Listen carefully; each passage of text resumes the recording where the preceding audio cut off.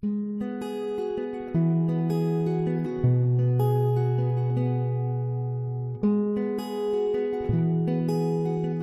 Hope Church.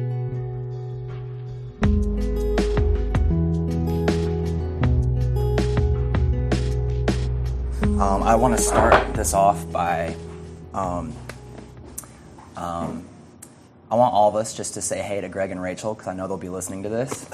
So I'll come to the count of three. Everyone say hey, Greg and Rachel. 1, 2, 3. Hey, Greg and Rachel. We love you guys, and we know y'all are going to be listening to this. At least y'all, I hope y'all will be listening to this. But, yeah, I had that idea last week, and because I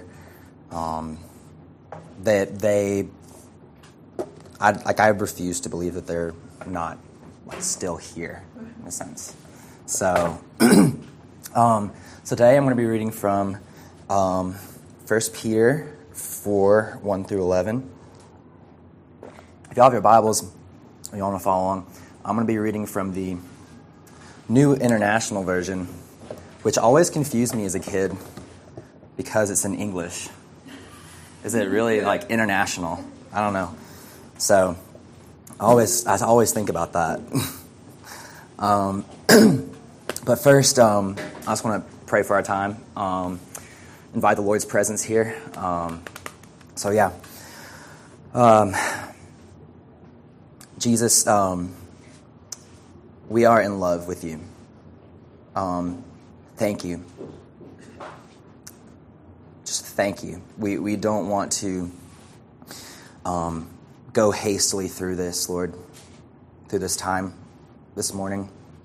We want to just reflect on just the truth that you have set us free, and that you've freed us to be a part of your family. And we invite your presence here. You are the most welcome guest this morning. Pray that you would bless my words, that as it says in your word, that one who speaks is the words of God. And so, Jesus, I want to do that this morning, but I need your help, because I know I can't do it myself. And so we just pray that you would have all of us this morning. Help yourself to every ounce of our hearts and our minds. And we love you so much. We're just so thankful, and we're so glad to be here with you. It's in your name we pray. Amen. Okay. So I'll be at 1 Peter 4. All right. So Peter writes, "Therefore, since Christ suffered in his body, arm yourselves also with the same attitude, because he who has suffered in his body is done with sin. As a result, he does not live the rest of his earthly life for human desires, but rather for the will of God. For you have spent enough time in the past doing what pagans choose to do, living in debauchery, lust, drunkenness, orgies, carousing, and detestable idolatry. They think it strange that you do not plunge with them into the same flood of dissipation, and they heap abuse on you. But they will have to give account to him who is ready to judge the living and the dead. For this is the reason the gospel was preached even to those who are now dead, so that they might be judged according to men in regard to the body, but live according to God in regard to the spirit. The end of all things is near. Therefore be clear-minded and self-controlled so that you can pray. Above all, love each other deeply, because love covers a multitude of sins. Offer hospitality to one another without grumbling. Each one should use whatever gift he has received to serve others, faithfully administering God's grace in its various forms. If anyone speaks, he should do it as one speaking the very words of God. If anyone serves, he should do it with the strength God provides, so that in all things God may be praised through Christ Jesus. To him be the glory and the power forever and ever. Amen." So, I'm going to kind of start off with a little transparency, just kind of let y'all know what I'm going to be doing. as I was preparing for this, I saw a lot of similarities between what Peter is instructing us here and what Jesus was instructing the 12 before he returned to the Father. And so something must have stuck with Peter, which was good for our sake.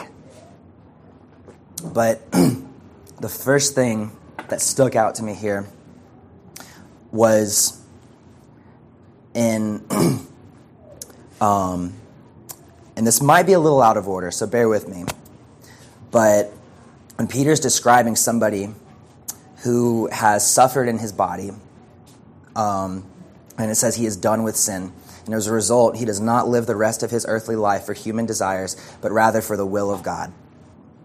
And if you look back in John 4, and the context with John 4, where I'm going to be reading in John 4, Jesus has just spoken with a woman from Samaria at Jacob's well, which I actually went to this summer, and I'll talk about that another time,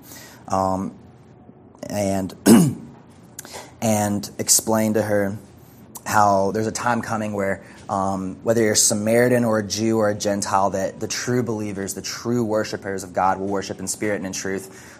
Jesus kind of giving almost like a foretaste of the veil being torn, the religious veil being torn, and the kingdom being opened to the whole world. But when the disciples returned to him and they said, Rabbi, get something to eat. It's very, which if you think about it, is very, like the typical kind of like the Jewish stereotype of like, you look hungry, get something, like please have some food. That's what I imagine going on there. But he says, I have food to eat that you know nothing about. And disciples said to each other, could someone have brought him food? He said, my food, said Jesus, is to do the will of him who sent me and to finish his work.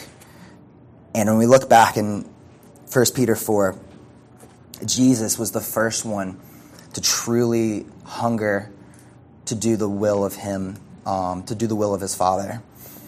And the gift that he gives us is that same hunger that he had. That hunger and that desire to do the will, to not do our own will, but to do the will of our Father, is a gift that Jesus gives us. It's not just him that gets to have that. He invites us in.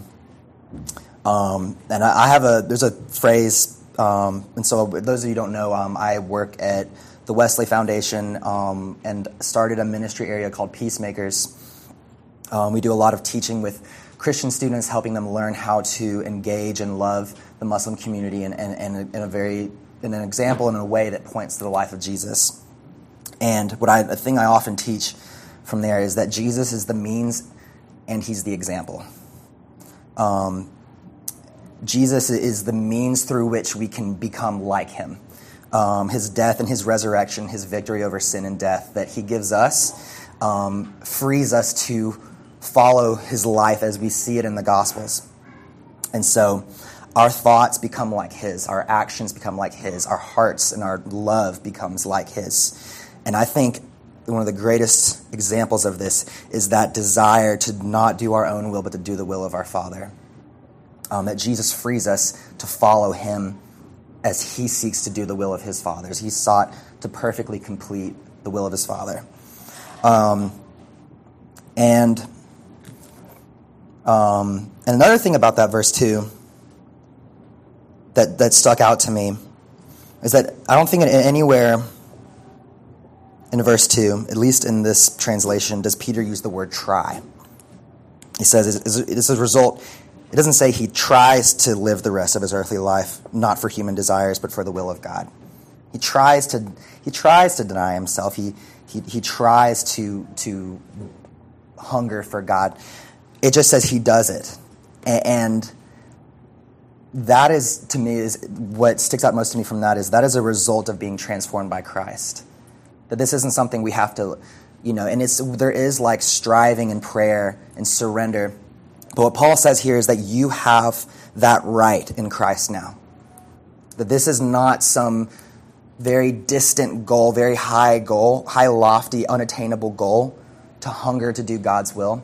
It's something that is a fact. This is a truth that is in your life right now. And so I really want to encourage you guys that living completely to do the will of your Father is something you have access to right now. And that's something I really urge you to take to him and to thank him for first, but say, Jesus, you have given me freedom to long and hunger to do your will and not my own. So what does that look like today? What will you have me do? Because of your Son, I can now follow you completely. And the first step of that is claiming that truth as your own. And that, depending on the season of our lives, can be really hard. It can be really hard when you've been struggling in sin for a while, when this old sin that you thought you've done away with is now creeping back into your life, to claim the fact that you have the right and the ability to hunger only for God and to do his will. And the first step of that is in faith, claiming that as your own, claiming the righteousness of Jesus, claiming the blood of Jesus over your life. That wherever you are right now, you do not have to work your way back, that Jesus has already paid in full for your sin. And so those of us who are struggling with any particular sin right now, those of us who feel wrestled and pinned by it, I have this word for you. And hear me out. Stop fighting it. You don't need to fight something that is already dead. You don't need to fight something whose power over you has already been canceled. Graham Cook, who's a pastor, once said, "We don't deal with our former selves because God already did. He killed your former self. He put it to death in Jesus, in the body of Jesus. So it's dead. It has no power over you. You don't deal with it anymore. You just leave it. It's already dead. Leave it behind. You don't have to go and it's not like this wrestling match between your, like two separate but equal entities in your soul that are fighting, your old self and your new self. The old self is already dead. And so those of us who are in that right now, I just really urge you to take that to Jesus and say, Jesus, I'm leaving this here because you dealt with it already. It's done. It has no power over me anymore. I'm just going to follow you and leave it behind. And so I think when Peter says that they are done with sin, that's not him saying that you'll never sin again. It means that you are done being a slave to it. You're done being owned by it. You are now you fully belong to Jesus now, and everything you do is going to be pursuing righteousness, not like after you deal with your sin, but just once you leave it. You just put it behind you and you strive. That's what Paul says. I forget what is behind. I press towards what ahead. Jesus is calling us onward. He's not calling us to first go and fix this part of your life. He said, no, leave it and follow me.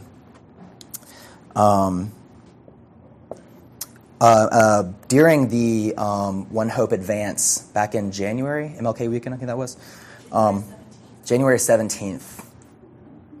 Megan is on point.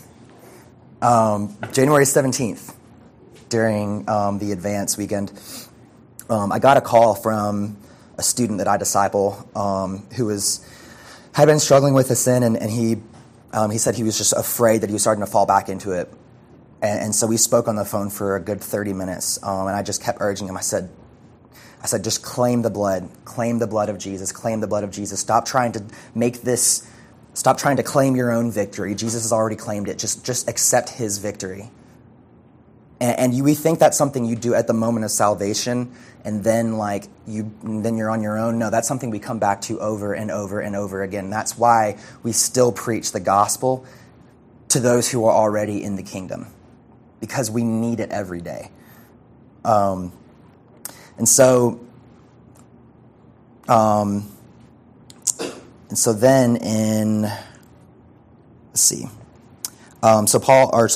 Peter.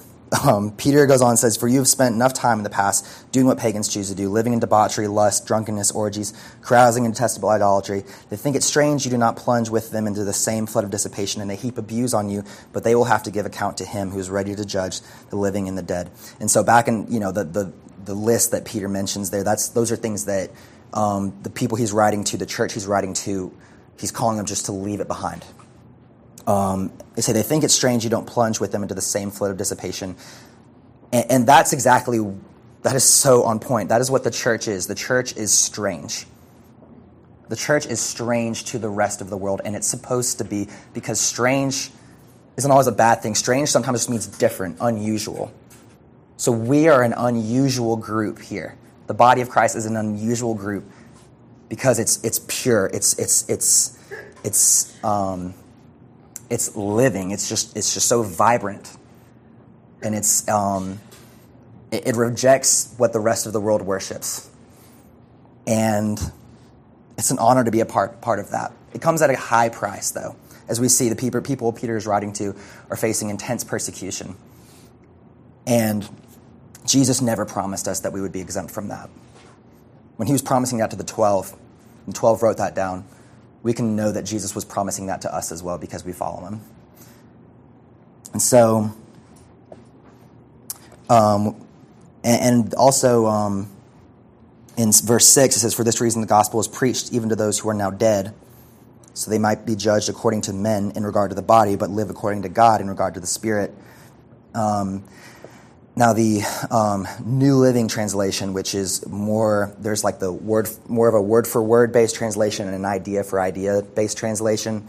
That translation says, "That is why the good news was preached to those who are now dead. So although they were destined to die, like all people, they now live forever with God in the Spirit." And Paul writes a lot about this too, how the body is wasting away, but inwardly in our souls and our spirits, we're being renewed day by day. In a sense, our bodies were judged in Adam when the whole earth was fallen, and we see that now that our bodies are growing older and becoming more decrepit. But within them, the cool thing about that, the miracle of that, is with these dying bodies, they're inside of them, there is a living, eternal spirit. God really, really messed me up in a very beautiful way with that thought earlier this year. Just when, I was like, my back was sore or something like that, and I was just like, this body is kind of the idea. It's like this body is dying, just gradually dying, but inside of it, there's God's presence. He chose to live inside of this dying body, and that's so mind-blowing. And that's more evidence of this hope that we are being set apart, even though we don't have it all together, that we still have God's perfect spirit living inside of us.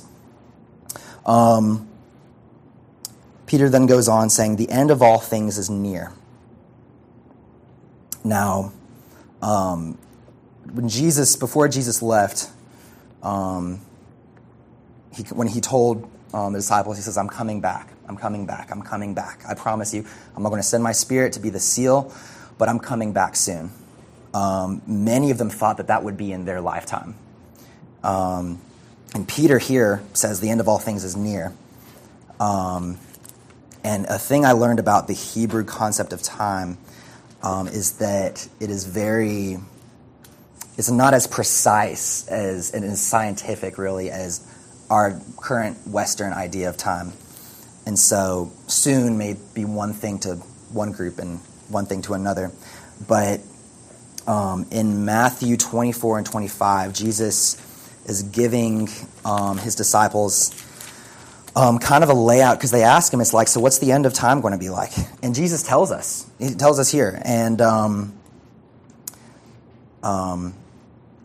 he talks about earthquakes, famines, wars, all these terrible things happening. And I think I am guilty of kind of glossing over those verses, because I know there's a lot of people out there that are, like saying like, oh, Jesus is coming back soon, this is just a sign of the end of times, the apocalypse is coming, all these different things. And it's just kind of like whatever, we're not like spiritual weathermen, second coming weathermen or something like that, looking for that. But at the same time, Jesus does say, be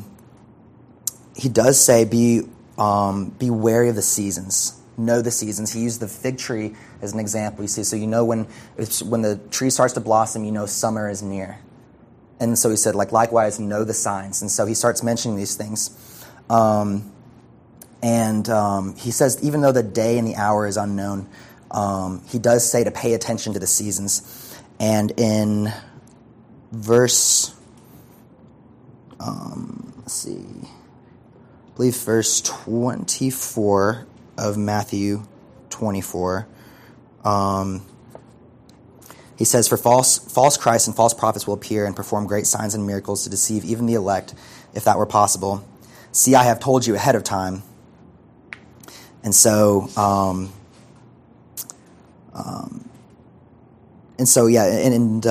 actually that wasn't the verse I was looking for. In Matthew 24, he says, "Therefore keep watch." Verse 42. I had a little momentary dyslexia there. In verse 42, he says, "Therefore keep watch, because you do not know on what day your Lord will come. But understand this, if the owner of the house had known at what time of the night the thief was coming, he would have kept watch and would have not let his house be broken into. So you also must be ready, because the Son of Man will come at an hour when you do not expect him."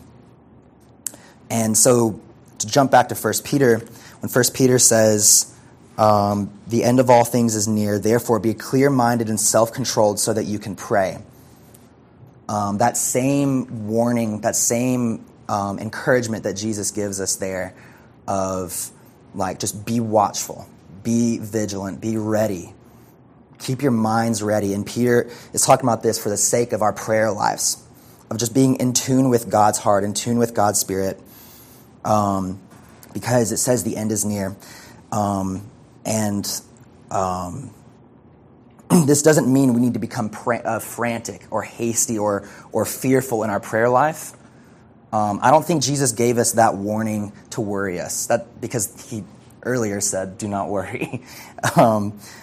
I think he's doing that so that we can be in tune with his Spirit, in tune with him, being ready, being watchful, being, as Jesus says, being wise as serpents but innocent as doves. And with that knowledge, we arm ourselves. It means we keep our eyes fixed on Jesus. We don't become frantic and worrisome, but we also don't become lazy either. We keep our eyes sharp. We keep our eyes fixed on Jesus. We focus on him and what he's doing and where he's moving in our city. Peter then says, "Above all, love each other deeply, because love covers a multitude of sins." This is what we need to be doing in the midst of trial and persecution, even in the absence of it, but especially in the midst of it, because that is what sets the church apart. There are many things that set the church apart, but the thing Jesus hits on in John 13 is that we love one another, because he says, "My children, I will be with you only a little longer.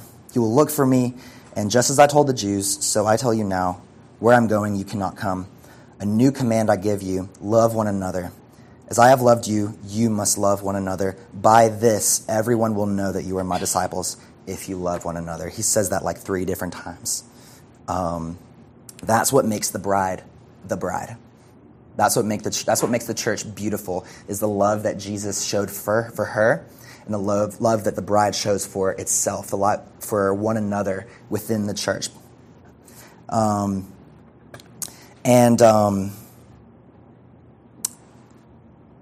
that note, that's kind of where that starts this sort of next little portion of a few verses where Peter begins to show some actually pretty practical things that make the church different, that make the church strange and unusual to the rest of the world, but loyal to Jesus.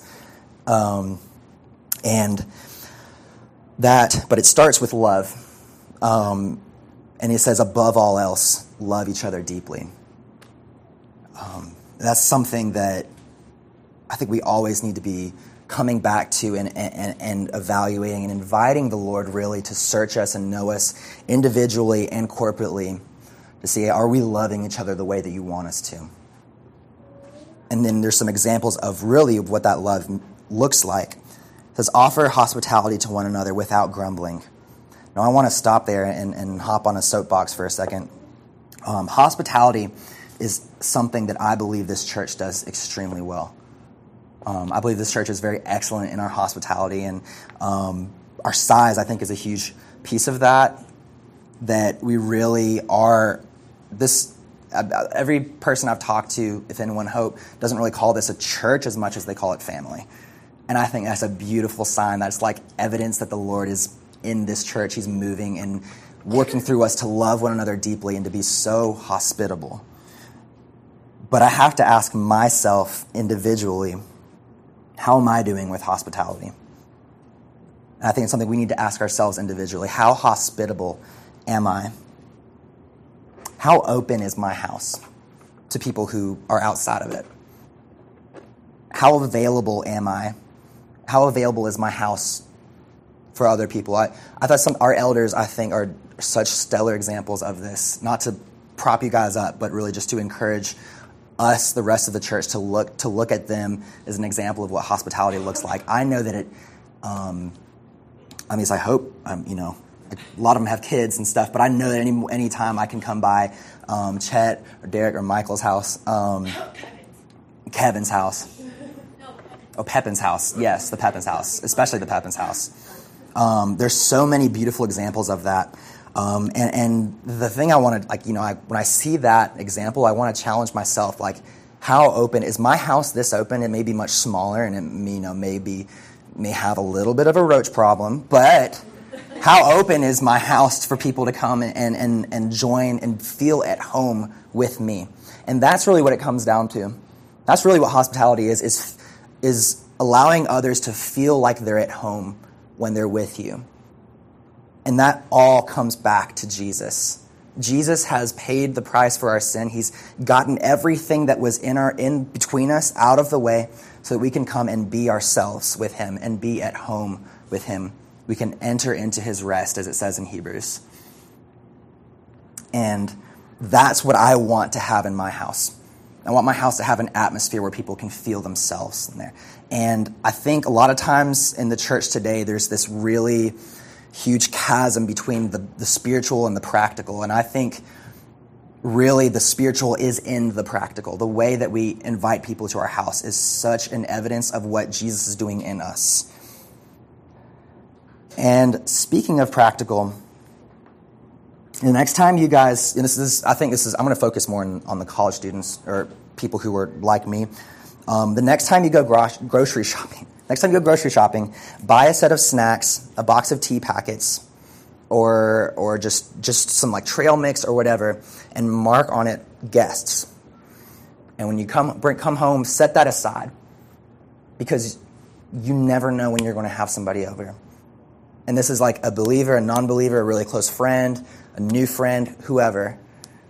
And I think with good friends too, we sometimes are we get into this lull of being whatever, come on over. And we don't go out of our way to make them feel especially at home. We don't offer them tea, snacks, food, anything. And I know I'm guilty of that. On top of that, when you go out to a restaurant, always leave a good tip. And then, again, super practical, but a quick story about that. I have a really good friend who worked at Jason's Deli. And she's a follower of Jesus, but most of her coworkers are not. And a lot of times she would work the Sunday afternoon shift. And she says everyone there hates Sunday afternoons. They are the worst times because everyone comes in from church. They make a mess. They're loud, noisy, really into themselves, and a lot of them don't tip. But what's almost worse than that is a lot of people, instead of leaving a tip, will write a Bible verse, a Bible reference on the receipt. What message is that sending? Is that a church people want to be a part of? Is that a church that is welcoming, that says, I want you to feel at home when you're with me. I want you to feel blessed and just lavished upon when you're in my presence. Because Jesus makes us feel blessed and lavished upon when we're in his. And he's living inside of us.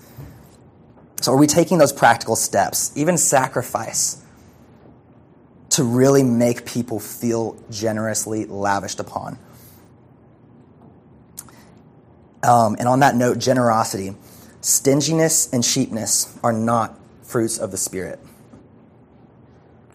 We as followers of Jesus should be marked by the generosity and abundance that he has given us in the way that we give. We should be the most non-withholding people because of the God that we serve. We should be known as a church that is just so, regardless of our income, regardless of our financial situation, is just so sacrificially generous. because, what was Jesus' first miracle? He took 6 stone water jars, which contained 30 gallons each, adding up to 180 gallons, 682 liters. That's the equivalent of 908 bottles of wine. He took the water and made 908 bottles of wine at the end of a wedding party. That would have killed people. That's so much wine. Why? That's like in such an extravagant, mind-blowing waste, it seems. But the first miracle that Jesus did, even I think what it points to most is his extravagance, is his abundance and his abundant generosity. And what does Ephesians 1 say about God's blessings towards us? He says, "Praise be to God and the Father of our Lord Jesus Christ, who has blessed us in the heavenly realms with every spiritual blessing in Christ." Romans 8:32 says, "He who did not spare his own son, but gave him up for us all, how will he not also along with him graciously give us all things?" God bankrupted heaven for us. He took the crown jewel of the highest of heavens and allowed him to be murdered for us. That is something we could never repay. But as we move on from that and look into the next verses, it kind of shows us what our response to that is.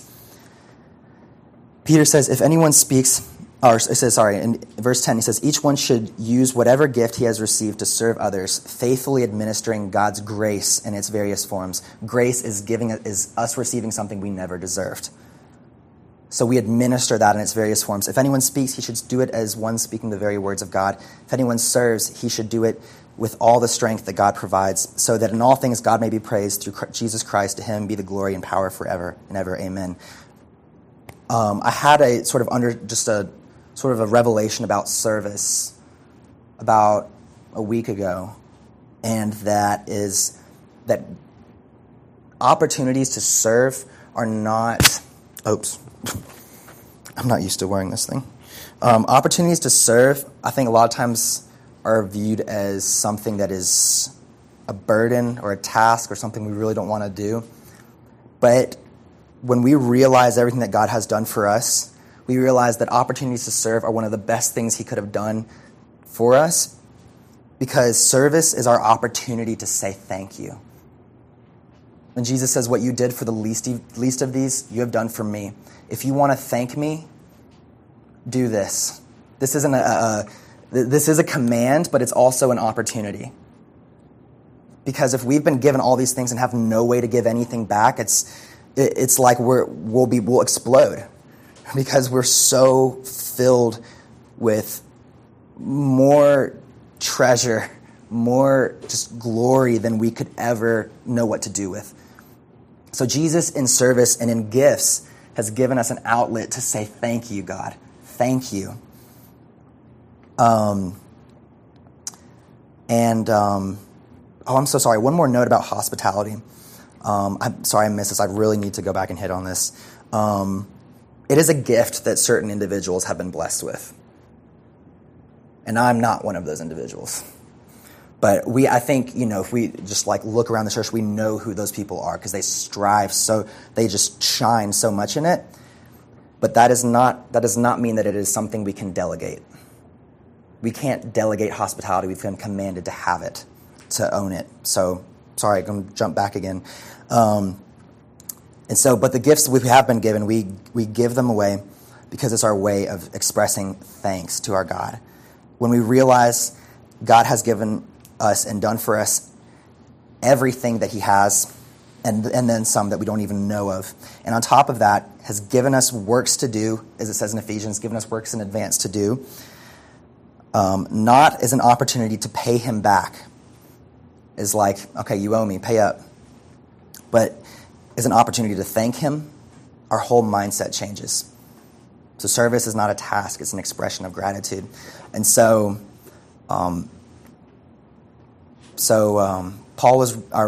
Jesus has been really good to us through Peter, because he's laid out for us some really easy, practical examples of ways that we can express our thanks to God and to become like Jesus through the power that Jesus has given us through his Holy Spirit. So let me pray for us, and then we'll go into open time. Jesus, I just want to thank you right now for practicality. I think a lot of times we get so confused with the deep spiritual truths that you've given us.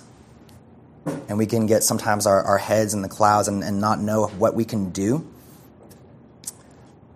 Even though it's not about what we do, thank you for giving us a practical way that we can say thank you. That this burning, exploding desire in us can bless you.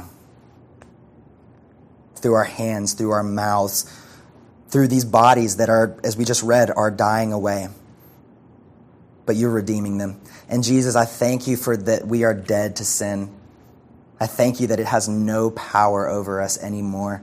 And right now, Jesus, I ask that you would pour out your Spirit in this room, that your sons and daughters would be awakened by your Holy Spirit to the fact that the sin that they've dealt with or maybe are dealing with is something that you actually have already dealt with and ended in them. And right now I pray that the same power that raised Jesus from the dead, that power that lives within us, would awaken us to that reality. That we don't have to deal with our sin anymore. We can just leave it and chase after you. I thank you for removing everything that was in the way between us so that you can be with us and we can be with you. And that being so filled with your love, we can bless and love this world. And in Jesus, we confess that's a hard task for us. But we surrender ourselves to you as best as we know how. And we invite you to love this city through us. Let us be that conduit through which you embrace your children. And so, Father, I pray you bless the rest of this time. That we would be so in love, so much more in love with you. So much more free, so much more at home with you. So free to be ourselves in your presence. Because that's what you do. You invite us in as we are into your family and to your table. And we just thank you. And we love you. We pray this all in Jesus' name. Amen.